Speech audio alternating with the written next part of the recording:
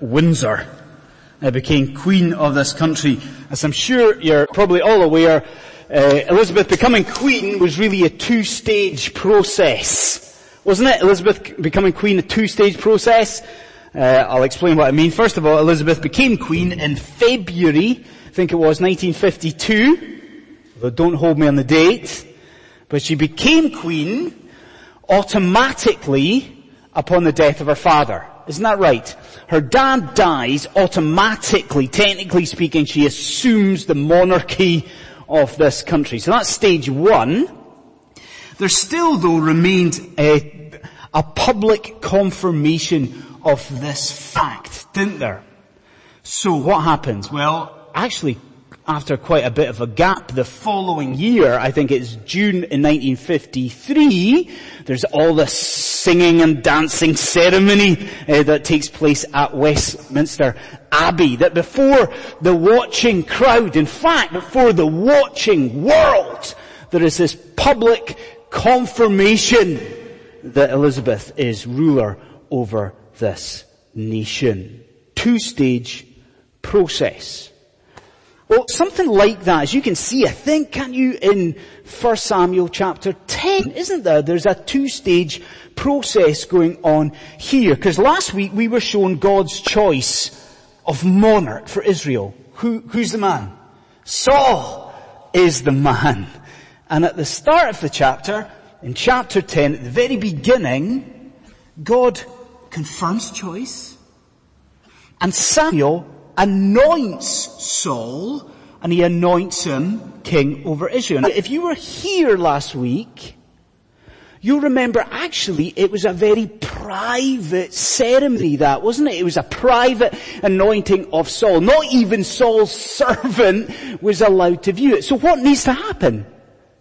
There needs to be a public confirmation of this fact. There needs to be this public confirmation that Saul is God's choice of king. And tonight, friends, for a short while, that's what we're going to look at. And as we look at this public confirmation, I do think that you and I will be pointed to a greater king. And we will be shown that you and I must live in loyalty to him, the heavenly monarch. So a public coronation. And tonight, I only want us to look at three basic things from this portion of scripture, three headings. And the first is this. I think we see in these verses a daring preacher. We see a daring preacher. Have you ever been to an induction ceremony of a minister? Have you ever been to such a thing as that? I think that there is a moment in an induction service that knocks the wind out of everyone's sails. Because you might disagree with me, I actually think an induction of a new minister is an awesome thing. It's a really great thing. You know, a time of uncertainty for a congregation might pass, you know. And there's this new chapter that's opening up, and then the day comes, the day of the induction, and it's an awesome day. You know, all the people come in, and there's the friends of the congregation, people you haven't seen for a lot, and then the baking comes in. That's my wife's favourite part of any induction service, and all the people are gathering together, there's excitement, and then people begin to take their seats at the induction, and there's a bit of a buzz, right? I mean, there's a bit of an excitement, anticipation in the air as they wait to thank God for this provision. They wait to hear from the new man, and there's this excitement, there's this big buzz is building up. And how do we begin it? How do we begin an induction in a Presbyterian church? There's this big buzz, and then we get up and we start with reading this incredibly long edict from an Act of Assembly from like 1873, and that buzz dies. You know, everyone is left immediately flat. Now I think in 1 Samuel chapter 10, the prophet of God, Samuel, is a bit of a buzz killer. Now do you see what I mean by that? There's a real excitement in this portion of scripture. Like in verse 17, what's happened is that Samuel has gathered, did you notice? He gathers everyone together. Now get your head around that for a moment. Like everyone, all of the people of Israel are gathered together before Samuel. And what do they know? Why are they there? This massive group. They're there because of the king. You can imagine the excitement. They're just about to find out who their king is, who God has chosen to be king. These people they're excited and they're seeing their friends that they haven't seen for ages. There's this buzz that's building, and where are they? Verse 17. It's Mizpah, the place of victory, the place where they've just defeated the Philistines. There's all this excitement. And what does Samuel do? He gets up before them and he starts with a rebuke. Can you believe it? Here? Is it here? All these people, all this excitement, and you issue a rebuke? It doesn't seem to be the time nor the place, but that's what he does. Now here's the thing. I think in this rebuke, Samuel reminds the people of two things. First of all, he reminds them what God has done for them. Look at it with me. Look at verse 18. Look what he says. Stands before the people and he says, look, remember, God's redeemed you. I mean, he's the one who took you out of slavery in Egypt. He's the one who brought you free, and subsequently he's protected you and cared for you. So what's the first thing? He reminds them what God has done for them. But then the second thing, he reminds them what they have done to God. And I love it because he doesn't sugarcoat it. Have a look at it. He doesn't make it more palatable. Look at verse 19. Oh, he's not pulling his punches, is he? Today you have rejected your God. And we know what that is. They've asked for a king like all the other nations have. It's rebellion. It's a rejection of God. Do you notice that Samuel uses the language from the Decalogue? He uses the language that begins the 10 Commandments. Why? To remind them, this is you breaking the first commandment. Do you see, friends, what Samuel is willing to do here? That though this is the last thing that this gathering want to hear, that though this does not seem like the right place, it does not seem like the right time, Samuel is willing to declare an unpopular truth. Now, as we apply that to London City Presbyterian Church, wouldn't you agree that's what we need to be willing to do? If we are going to be salt and light, if we're going to be Christians in London, don't we need to be willing to declare and tell people, preach unpopular truths to this world? But let me break it up a little bit this evening. Isn't this what we need from ministers and from pastors? Isn't it? Maybe if you're feeling generous tonight, you can appreciate the temptation that a minister faces. Do you? Like, what does a minister know? He knows that week by week on a Sunday, he is going to get up before a crowd of people. Do you see the temptation? What's the temptation? The temptation is to say what people want to hear. The temptation is to say the easy thing. And you know and I know it can't be like that. What must a minister do? He must do as Samuel does here, and get up before the people and declare, regardless of the cost, regardless of how it's received, declare the message that God has for the people. So this is for ministers. Isn't it also, second of all, for elders in the congregation? Again, try and sympathize. Try and think, enter into the temptation for elders in a church.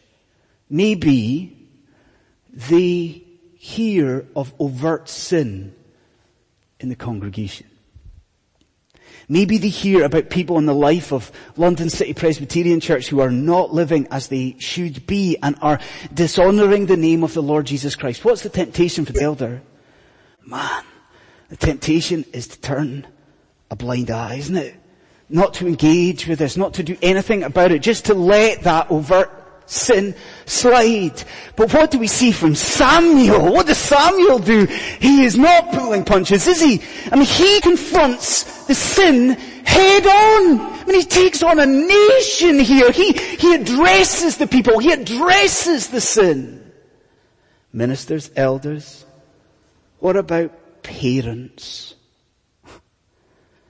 I think parents in here, they can relate to what I'm going to say, that sometimes as parents, we want to take the easy path with our children. Disciplining children is so tough. Chastising children is really difficult, and we love them and we don't want to discipline them, and the children don't want to be disciplined. So what do we do very often as parents? We let things we shouldn't slide. Consider Samuel.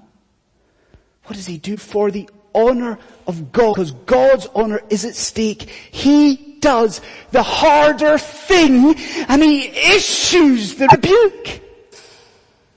And then the last one here. As we apply that, isn't there application actually for every single believer in this room? Isn't there?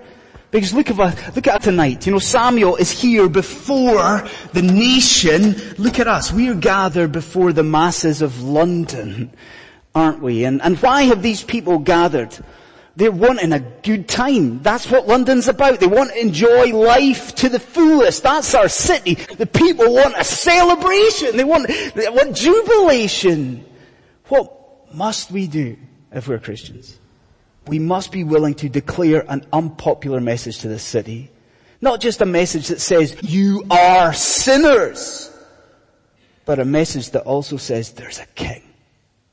There is a king that can redeem you from the chains of your slavery, the bondage of your sin. Don't we need to do what Samuel is willing to do here? What does he do? He's willing to declare an unpopular message. You, if you're a believer tonight, me, have got to be willing to do the same thing. A daring preacher. Second thing that we see here is a disobedient appointee. So we got a scene. What a scene it is. Samuel's gathered all the people together and he's issued this stern rebuke. But at this point now, the confirmation or the choosing of the king, it begins. And it begins with casting lots, doesn't it? Truth be told, I've looked into this and truth be told, I don't think that we can be really sure about what casting lots really looked like in the ancient world. I think there are two things that we can say about it. One, we do not cast lots. You know, now that we have scripture in its entirety, now we are able to pray in and through the name of our mediator, the Lord Jesus Christ. We don't have to faff around looking for special guidance. We pray, we read scripture. We don't cast lots. Second thing that we can say about it, see when they did cast lots, God was directing and superintending every element of it. I'm asking you, whose choice was Saul? God's choice. Listen to Proverbs 16:33. Tells us, a great verse, tells us that the lot is cast into the lap, but its every decision is from the Lord. Whose choice is Saul? God's choice. He ordained this, orchestrated, superintended the whole thing. Now, would you agree with me that what we're dealing with tonight is humorous? Come on. Surely you smirked as you read this portion of scripture. No? It's certainly ironic, isn't it? Think about the background here. What do the people do? They reject God. He's not powerful enough for us. He's not majestic enough. We want a human king. They cast lots. And they can't find the king. He's nowhere to be found. Do you see the irony? What do? They have to go back to God. They have to go back to the all-powerful God to inquire, excuse me, where is our king? You see? Isn't it funny? Isn't it ironic? And isn't that humor, isn't it added to by where it is that God says the king is? Let's read it together. It's brilliant. Look at verse 22 here. Come on, verse 22. So they come to God and they say, right, we've cast lots, but do you know what? We can't, okay, it's meant to be Saul. We're Saul. We can't find him. And God says what? He's hidden amongst the bags. He's hidden amongst them. Isn't it humorous? I mean, can you see it? Can you see? Like, for whatever reason, Saul is entirely unwilling, entirely reluctant to become king. He doesn't want anything to do with this. So where is he? Cowering away in the corner and he's stacking up suitcases so that he can't. It's ridiculous, isn't it? Let me ask you 2 questions that are not funny. 1, tonight, are you hiding amongst the baggage? Isn't it true that as Christians, very often we can shrink back from areas of Christian service? We can shrink back from ministry that God is calling us to. Is that where you are tonight? Are you hiding amongst the baggage? This was very true of a friend of mine. He used to talk an awful lot in seminary about his calling to the ministry. He would talk about it an awful lot. And he said for years he resisted God's call. For many, many years God, he knew, was calling him into full-time ministry. And what did my friend do? He hid amongst the baggage. Like he tried everything. Like he went to a different career, to a different career, to a different career. He even tried straying from God, wandering from God, almost giving up on the Christian life until he gets to the point where he could not do that. And he gave in to that calling from God. Is that you though? I mean, this evening, has he put something on your heart? Now is he calling you maybe to overseas mission work? Is he calling you even to full-time Christian service? Is he calling you to an area of ministry and service in London City Presbyterian Church? And he's put this on your heart and you're resisting it. You're resisting it. You know it's there, but you're resisting it, hiding amongst the baggage. I've got really bad news for you if that's you. Think about Saul, what happens to him. You can't hide from God. And a second question. See, when you look at Saul cowering amongst the bags in Mizpah, aren't you amazed by the glory of your king? I mean, what is this that we're dealing with tonight? What is it? The coronation? The enthronement? And Saul is hiding away. Well, wait a minute. A couple of weeks ago in this place here in the morning service, what did we look at?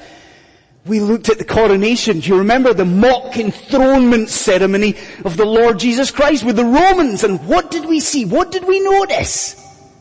That's right, that Jesus predicted all of the suffering that he knew in advance, all of the pain and the mockery and the derision that he would face. And knowing that, what did our King do? Did he shrink back? Did he hide amongst the baggage?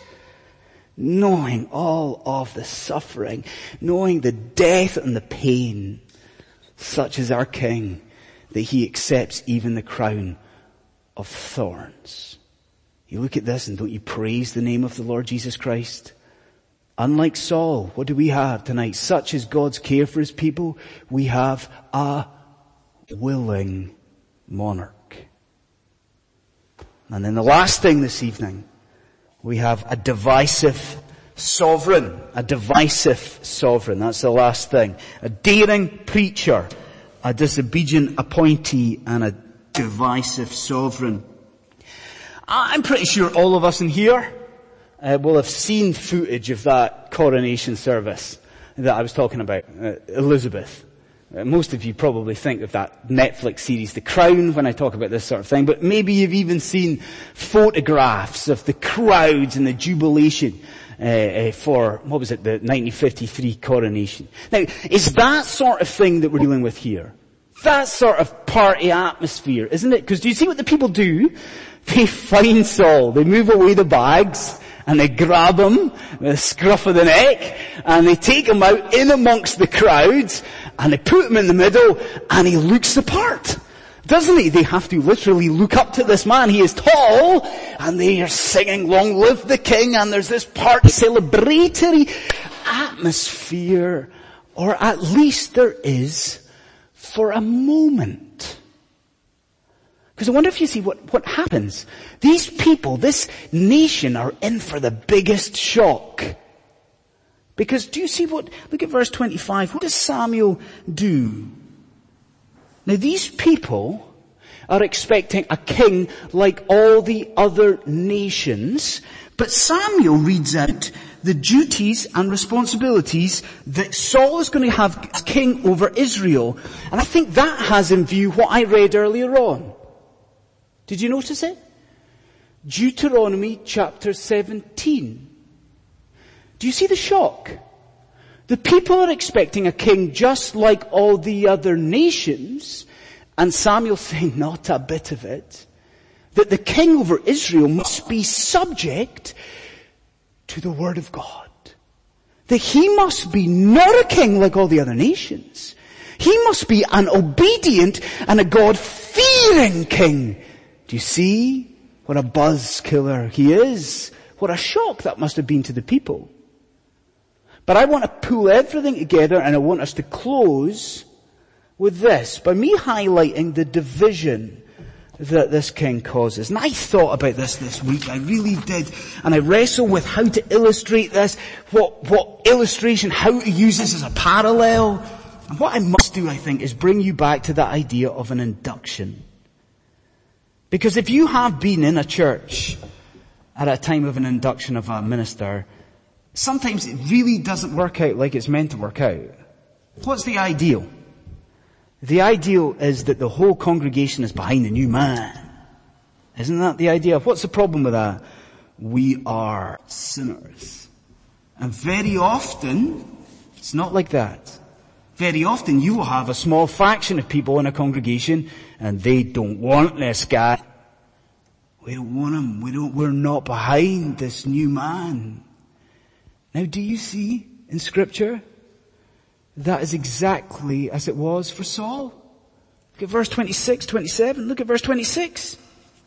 You've got some who side with this new king. I love how they're described. You notice they're men of valor and their hearts have been touched by God and they're supportive of this new king. That's verse 26. But look immediately, verse 27.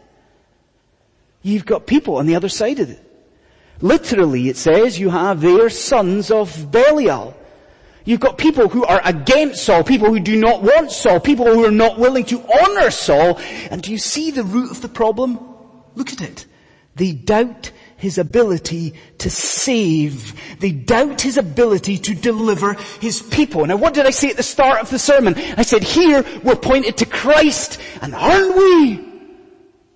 In Luke chapter 12, that is exactly what Jesus says of his own kingdom. He says, it will be divisive. And so I am compelled by Scripture to ask you this evening. I can't avoid it even if I wanted to. Which side are you on? Are you on the side that supports the kingship of the Lord Jesus Christ? Are you? Are you amongst those whose hearts have been touched by God, by His grace, by His Holy Spirit? Are you on the side of King Jesus? Or are you on the other side tonight? And friend, in here, are you someone who's a son of Belial? Someone who is against the kingship of the Lord Jesus Christ? Someone who doubts Him, someone who will not honor Him because you doubt that He has the power to save. As you leave this building, if that is you, can I assure you of one thing? King Jesus has the power to deliver you from your sin. Femi, who's a friend of the congregation, this week on Facebook posted one of my favorite quotes. It's a quote by Thomas Watson.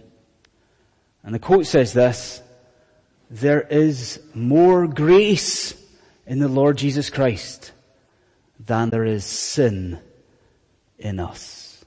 There is more grace in Christ Jesus than there is sin in us. Do you see what it means? There is nothing you've done.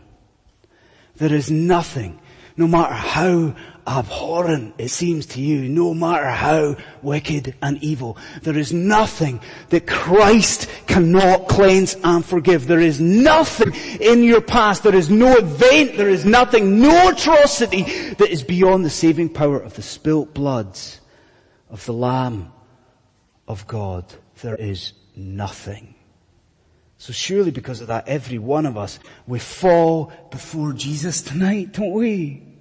Because what do we have in Christ? We have a willing monarch, but we have a king, and a king who is able to save. Let's pray.